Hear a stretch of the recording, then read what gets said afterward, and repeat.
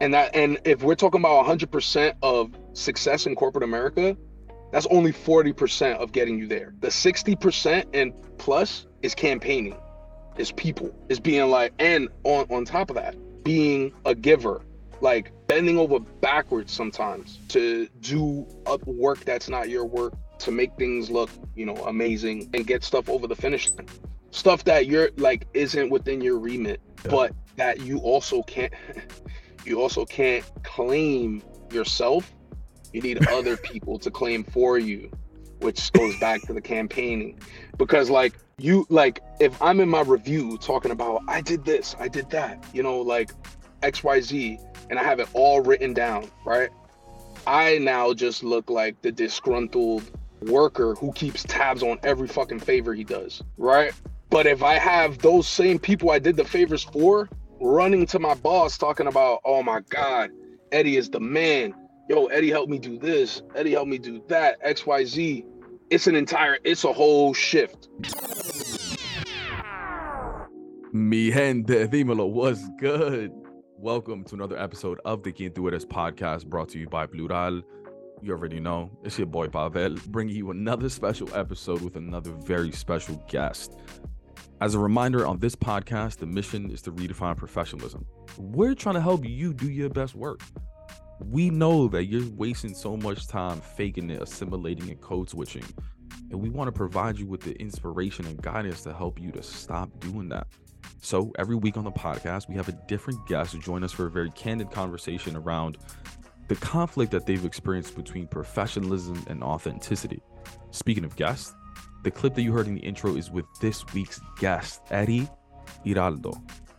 Before getting into the conversation, let me give you a quick bio on who Eddy is.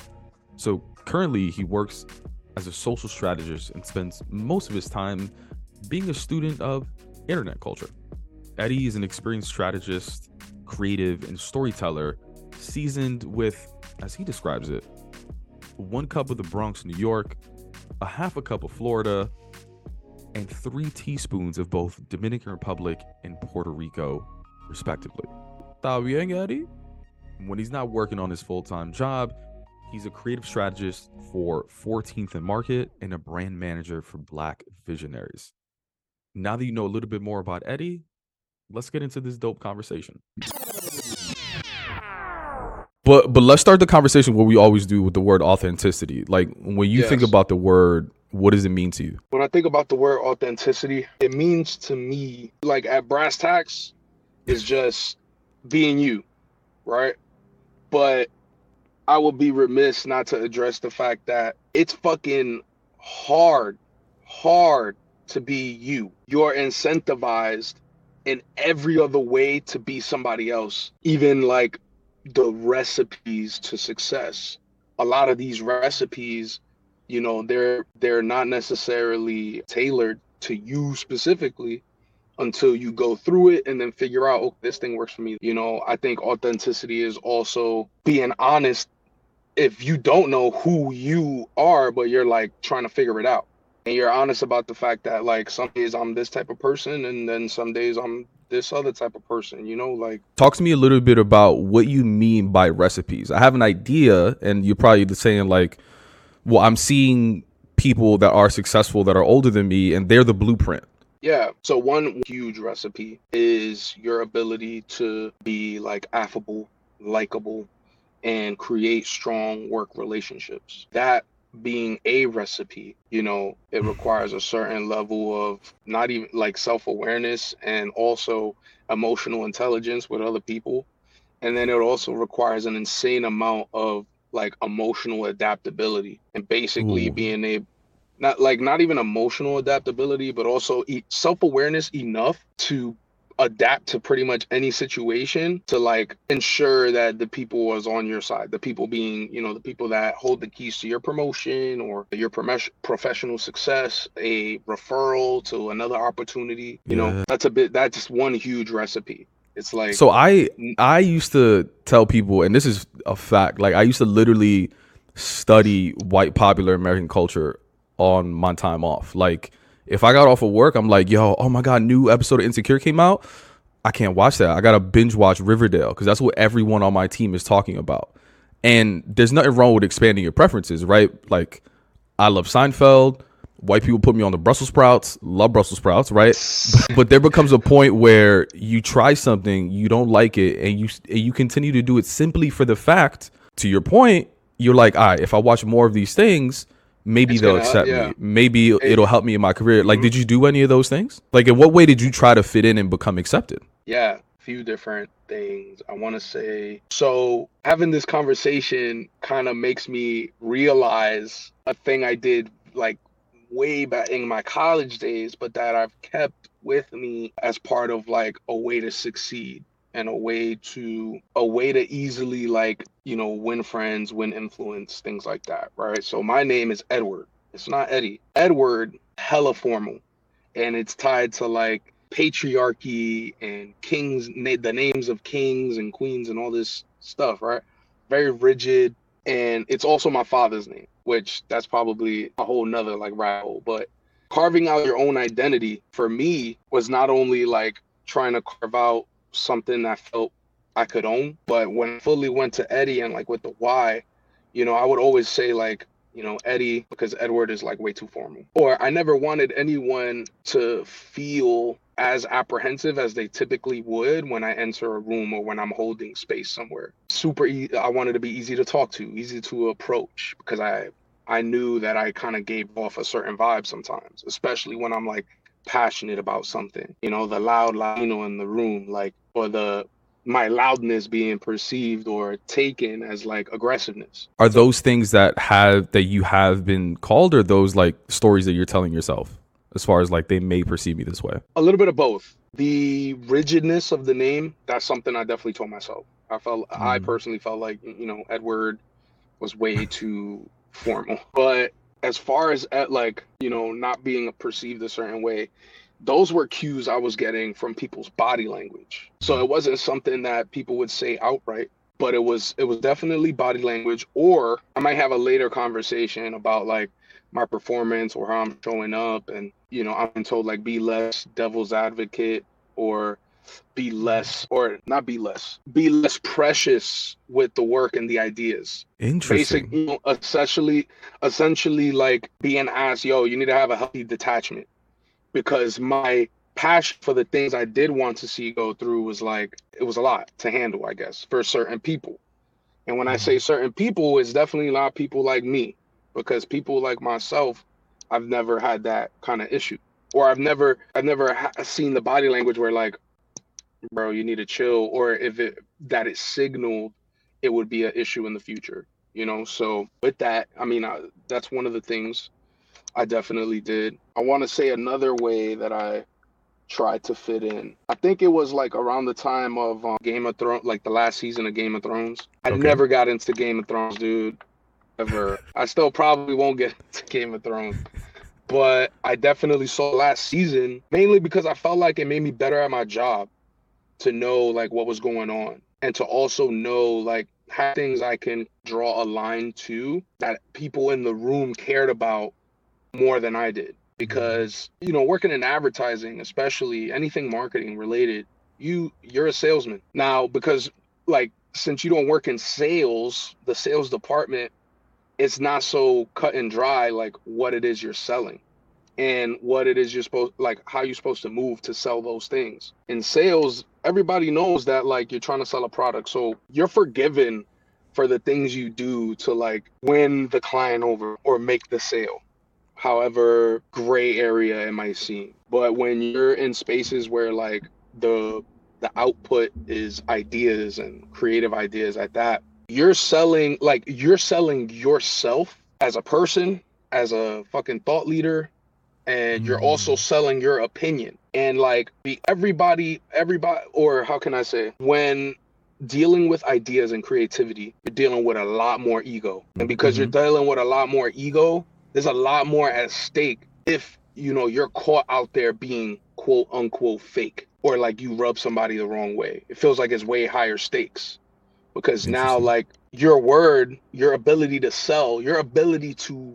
convince someone is so heavily tied to your authenticness as a person.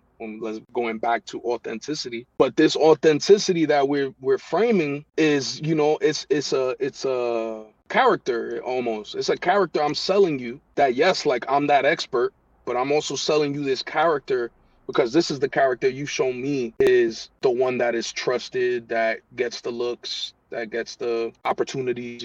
Are you saying like going into, how do I say this? That's really interesting. It's kind of like depending on how you present yourself as a creative, Yes. there is a certain perception of you. I'm just making this up, right? But like, let's just say like somebody's dressed quirky or something, and people are like, oh, the quirky guy's coming in. He's a genius. He's so creative. He like dresses a certain way, right? I don't know. Like, is that kind of like people creating characters to feel more believable? I don't know. Yeah.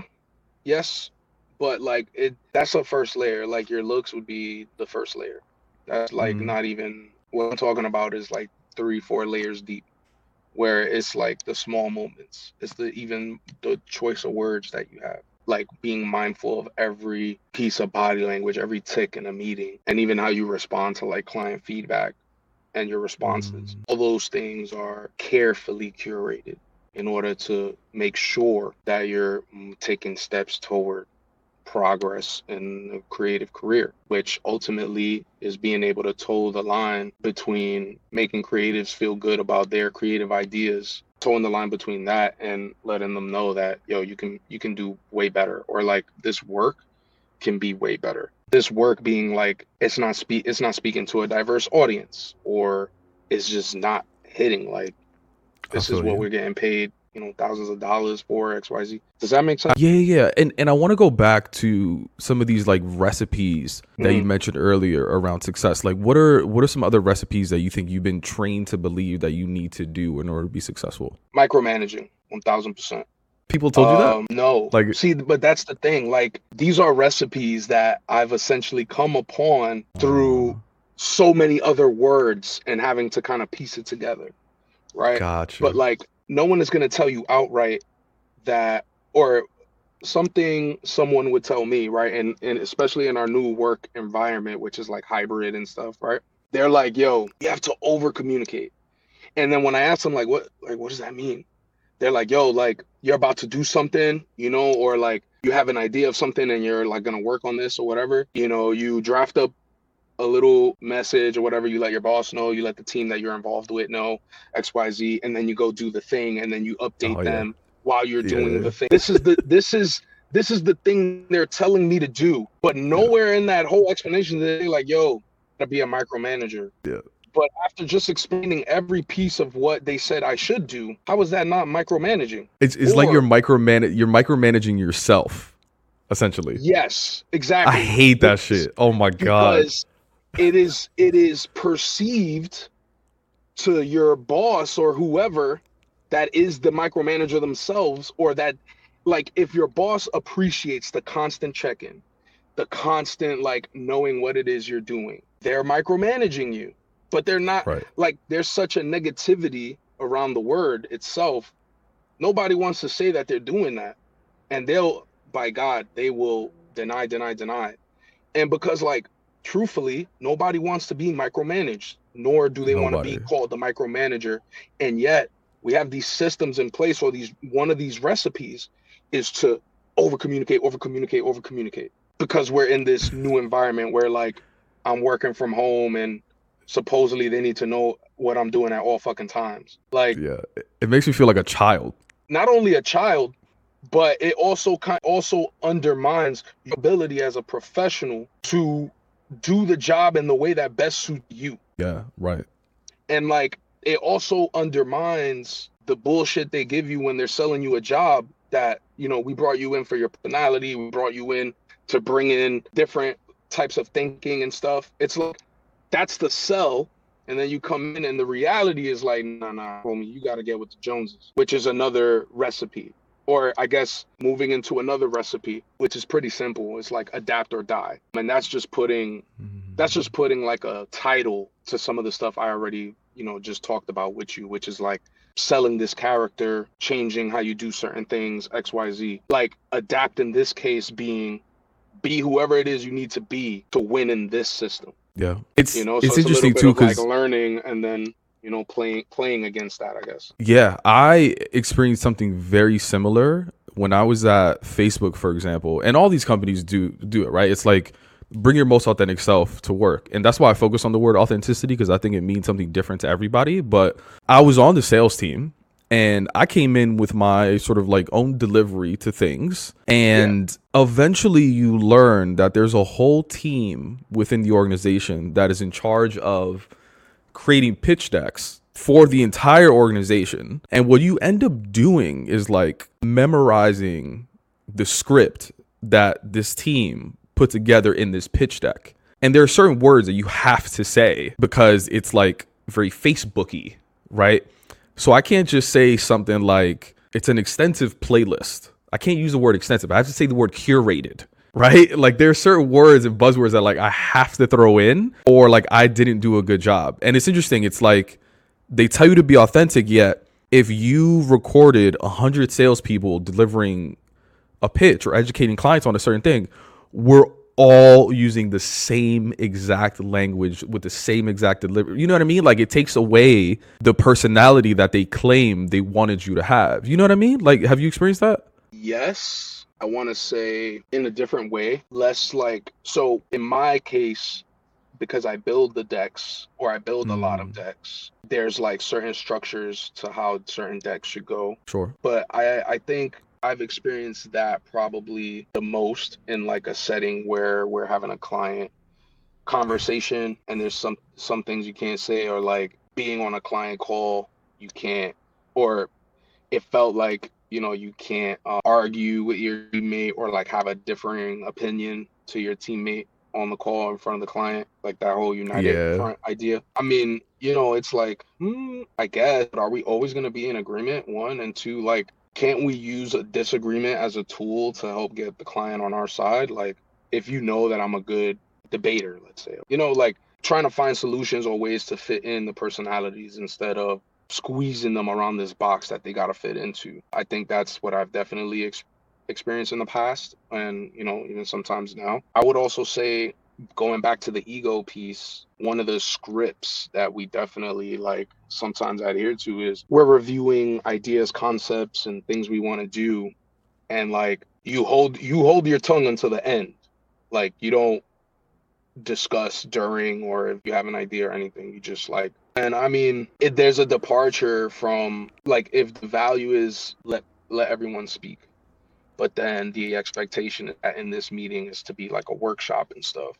Kind of a mixed message when it's like a workshop, but everybody got to shut the fuck up until the presentation's over, And then on top of that, like either during the meeting or after, certain leadership might have an opinion on who the hell is talking and who should and should not have an opinion. Very political in that sense, I think. There are a lot of like unspoken rules within this whole like political corporate system. Yes, I agree. Like you're constantly selling yourself, to your point, to continue building that credibility, to continue building that relationship. And I think it's interesting what you said as well. It's like it goes so much beyond how you look, how you present yourself. Like I often compare it to like you're always running for president is how I put it internally. Like you always, it's not about just doing the work. It's also about like letting everyone within the organization know that you're doing the work. And it's weird though, right? Because it literally goes against everything we've been taught growing up. Keep your head down, just work. They'll see your work. And then you get to this spot and it's just like, no, it's the complete opposite. Dog, a recipe I was given not too long ago, and this shit still like fucks me up, man. But it fucks me up because of how true it is in a lot of companies. And if we're talking about 100% of success in corporate America, that's only 40% of getting you there. The 60% and plus is campaigning, is people, is being like, and on top of that, being a giver, like bending over backwards sometimes to do work that's not your work, to make things look, amazing and get stuff over the finish line. Stuff that you're like isn't within your remit, but that you also can't claim yourself You need other people to claim for you, which goes back to the campaigning. Because like if I'm in my review talking about I did this, I did that, like XYZ, and I have it all written down, right? I now just look like the disgruntled worker who keeps tabs on every fucking favor he does, right? But if I have those same people I did the favors for running to my boss talking about, oh my God, Eddy is the man. Yo, Eddy helped me do this. Eddy helped me do that. XYZ. It's a whole shift. Mm-hmm. Like the goal is you should always have your list of shit you did. Be able to point to those things and remind yourself that you did those things. But no one ever tells you that the goal is not to have your personal list, but to have every encounter with your boss or whoever has the keys to your promotion, like essentially have that list also, but not by way of you handing it to them, by everyone else handing them that list. By having so many people come up to them that they're like, fuck, I got to take record of all the shit that people keep telling me about this person. Never mind that I do my job just fine. It's all the extra shit. Yeah. Or if I did like extra, stuff on the job that I'm supposed to do. That shit was so exhausting for me at one point that I told my manager, and this was actually around the time of COVID. I was like, yo, I don't want a promotion. Like if I got a campaign, I don't want a campaign this quarter. I don't want a promotion or this half. And it's also kind of weird too, because I don't think my manager ever heard that before. Like, what do you mean you don't want a promotion? Everybody wants a promotion. Like we're trained to think like, yeah, I want the bigger, better next step up. And I was like, no, I'm good. And it's weird because it's like, what do you do with that person? Like, how do I put this? Like, if one of my favorite movies is The Matrix, right? Okay. And The Matrix is it's like a huge analogy to real life. The Matrix being like the world that we're living in, XYZ, and then Neo, like there's a select handful of people who choose to like exit the Matrix to live outside of that in the real world and be kind of the anomaly. So in this to connect the dots real quick, I feel like there's a lot of people who choose and love the Matrix, and in this situation, the Matrix would be corporate America, corporate living, having a good job and a good career, because those are the things for them that they've bought into, and that, I mean, one, they've bought into, and two, like they don't see a reason to exit it, usually by way of privilege or the fact that like you've seen this work out for the rest of your family, so why am I going to do anything different?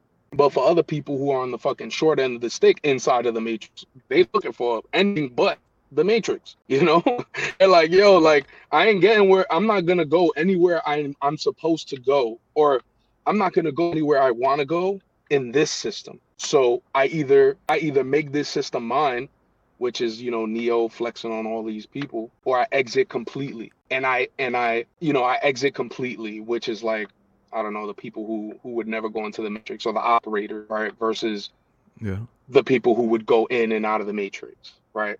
It's like code switching almost.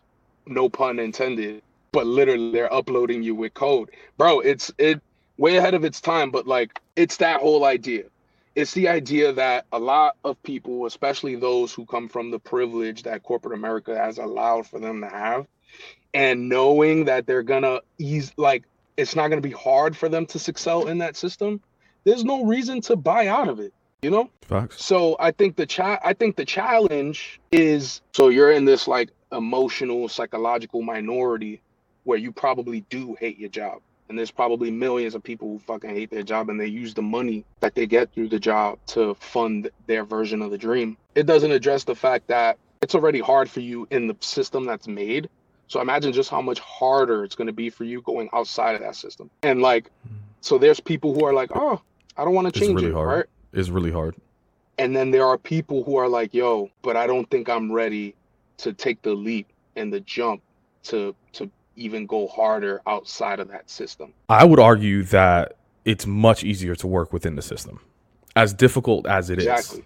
It is like, to your point, like there is a system in place where you can plug yourself in and be successful and make really good money And there's so many things and perks and benefits that are already taken care of for you. As much campaigning that you have to do, and I've done it, as much as all the things, it is much easier than what the fuck I'm doing now. It's much easier, but then I guess, for now at least, yeah, because right. who knows? It may be a lot easier once I figured it out and built the thing that I want to build and all that stuff. But the first few years, I guess, like until you're figuring that shit out, shit is depressing. For sure. And you question yourself a lot, and you're like, yo, like, should I have even done this, XYZ? Right. And that's the power of the system. The system is like a fucking planet with an orbit. That shit is pulling you in, son. It's like it's once you're exiting that orbit, right? Like you see the spaceships turn on fire and shit like that. That's what it is.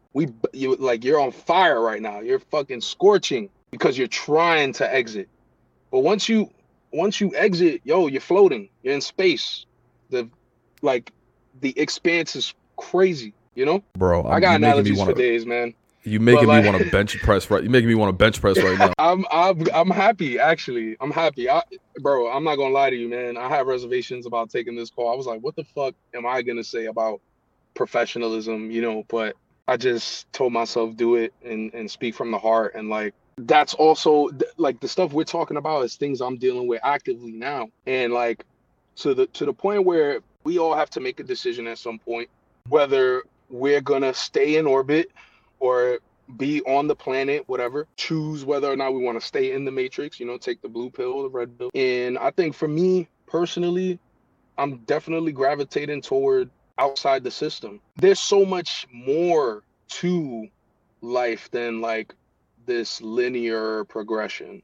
This go to college, get a job with the degree that you have, and then, work until you can retire. And what I mean by so much more is like so many other ways to get to the end point that is retiring and also providing for your family and like living the good life. Yeah. The thing is that you have so many examples of that recipe, of that blueprint, of people doing that linear path, as you called it. There aren't that many examples, successful examples of people doing the other. So to your point, like, who has the recipe for the other path? You know what I mean? Yeah, I mean, and I was talking to a mentor a couple months ago about that. I was talking about the things I want to do, and one of the things he told me was what is the output that you want to, like, that's what you're selling, that's your thing. And at the time I was like, damn, I guess I do have to get more specific. And like I asked him, how the hell did you get to that? And he said, man, I read and I read and I read and I studied.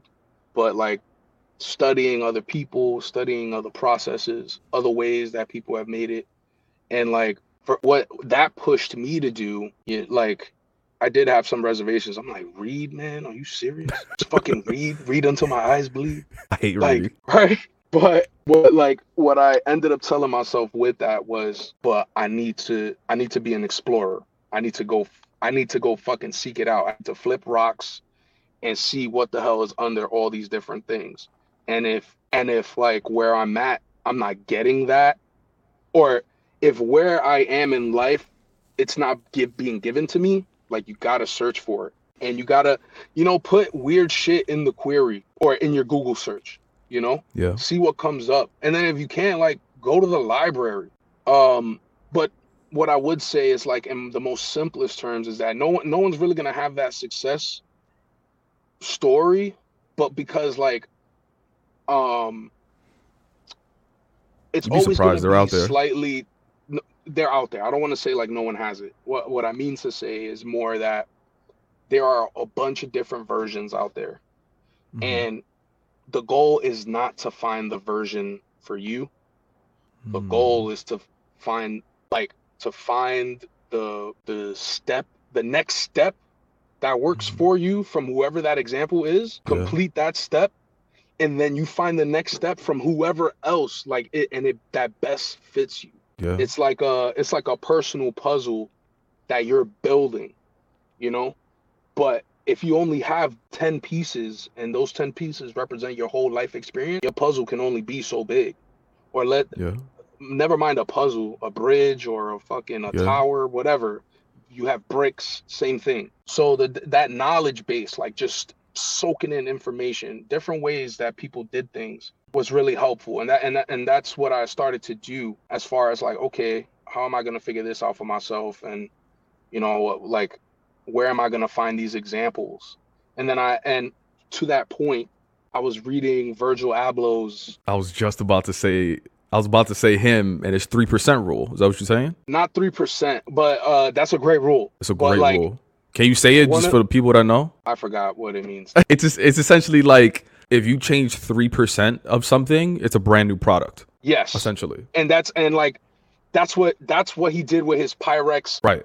his Exactly. Pyrex flannels, right? Like Exactly. he printed Pyrex on them and then sold them for like 500% more, and everybody wanted it. Yeah. Like Yeah. to that point, one thing he also said was, I have many mentors, and the mentors that he was describing to, this is in his little book also, just like thoughts and stuff that he's written down, and they compiled it into that small book. He talks about mentors that he's had, and that how he sees mentorship period is like all these idols that he has, Kanye being one of them, let's say like Bill Gates is another, Tom Ford and like other top designers, but then outside of that as well, like being in the music scene or even in basketball, him, like his point of view being that those are all my mentors, because he understood the value of like learning objectively from their journey, from their process, from the things that they've done, to have an even larger like capacity or propensity of understanding what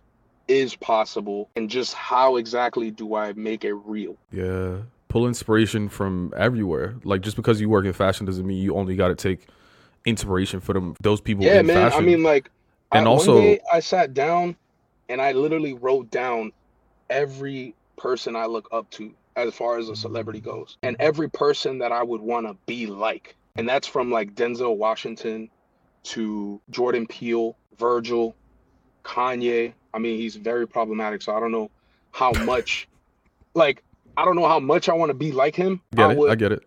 Like, I think it's a fact that people can learn from his rise to the top, From anybody. Um, I think too is and like, go sorry. ahead. No, I was gonna say I know we're at time, so I want to be mindful of that. The other thing I was gonna say is like, as you're doing all this research, like sometimes to your point, like you may not find the exact person, right? But you also have the opportunity in that moment to be like, I'm gonna be the person that I was looking for. Yeah. I'll say sometimes, I'll leave you with this. My therapist way back when suggested I read something called Letters to a Young Poet by Rainer Maria Wilk, a really well-known poet.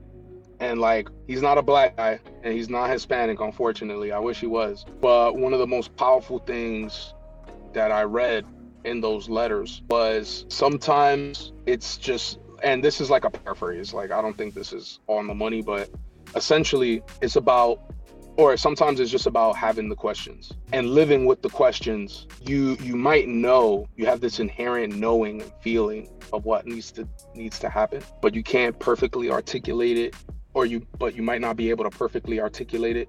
You might not be able to put structure around it for a long time, but like you got to continue to go forward, because that's the only way you'll live into the answer, into the framework, into being able to say, this is exactly like what I did / who I've become or what I've achieved. Mi gente, that wraps up another episode of the Can't Do It podcast. If you enjoyed what you heard, do us a favor, like, share, comment, tell a friend to tell a friend. And if there's an option to leave a rating or review, please do so. It's going to help ensure that these stories and experiences get heard by as many people as possible. And that's the only way that we're going to redefine professionalism. So your engagement goes a long way. Thank you, and see you next week.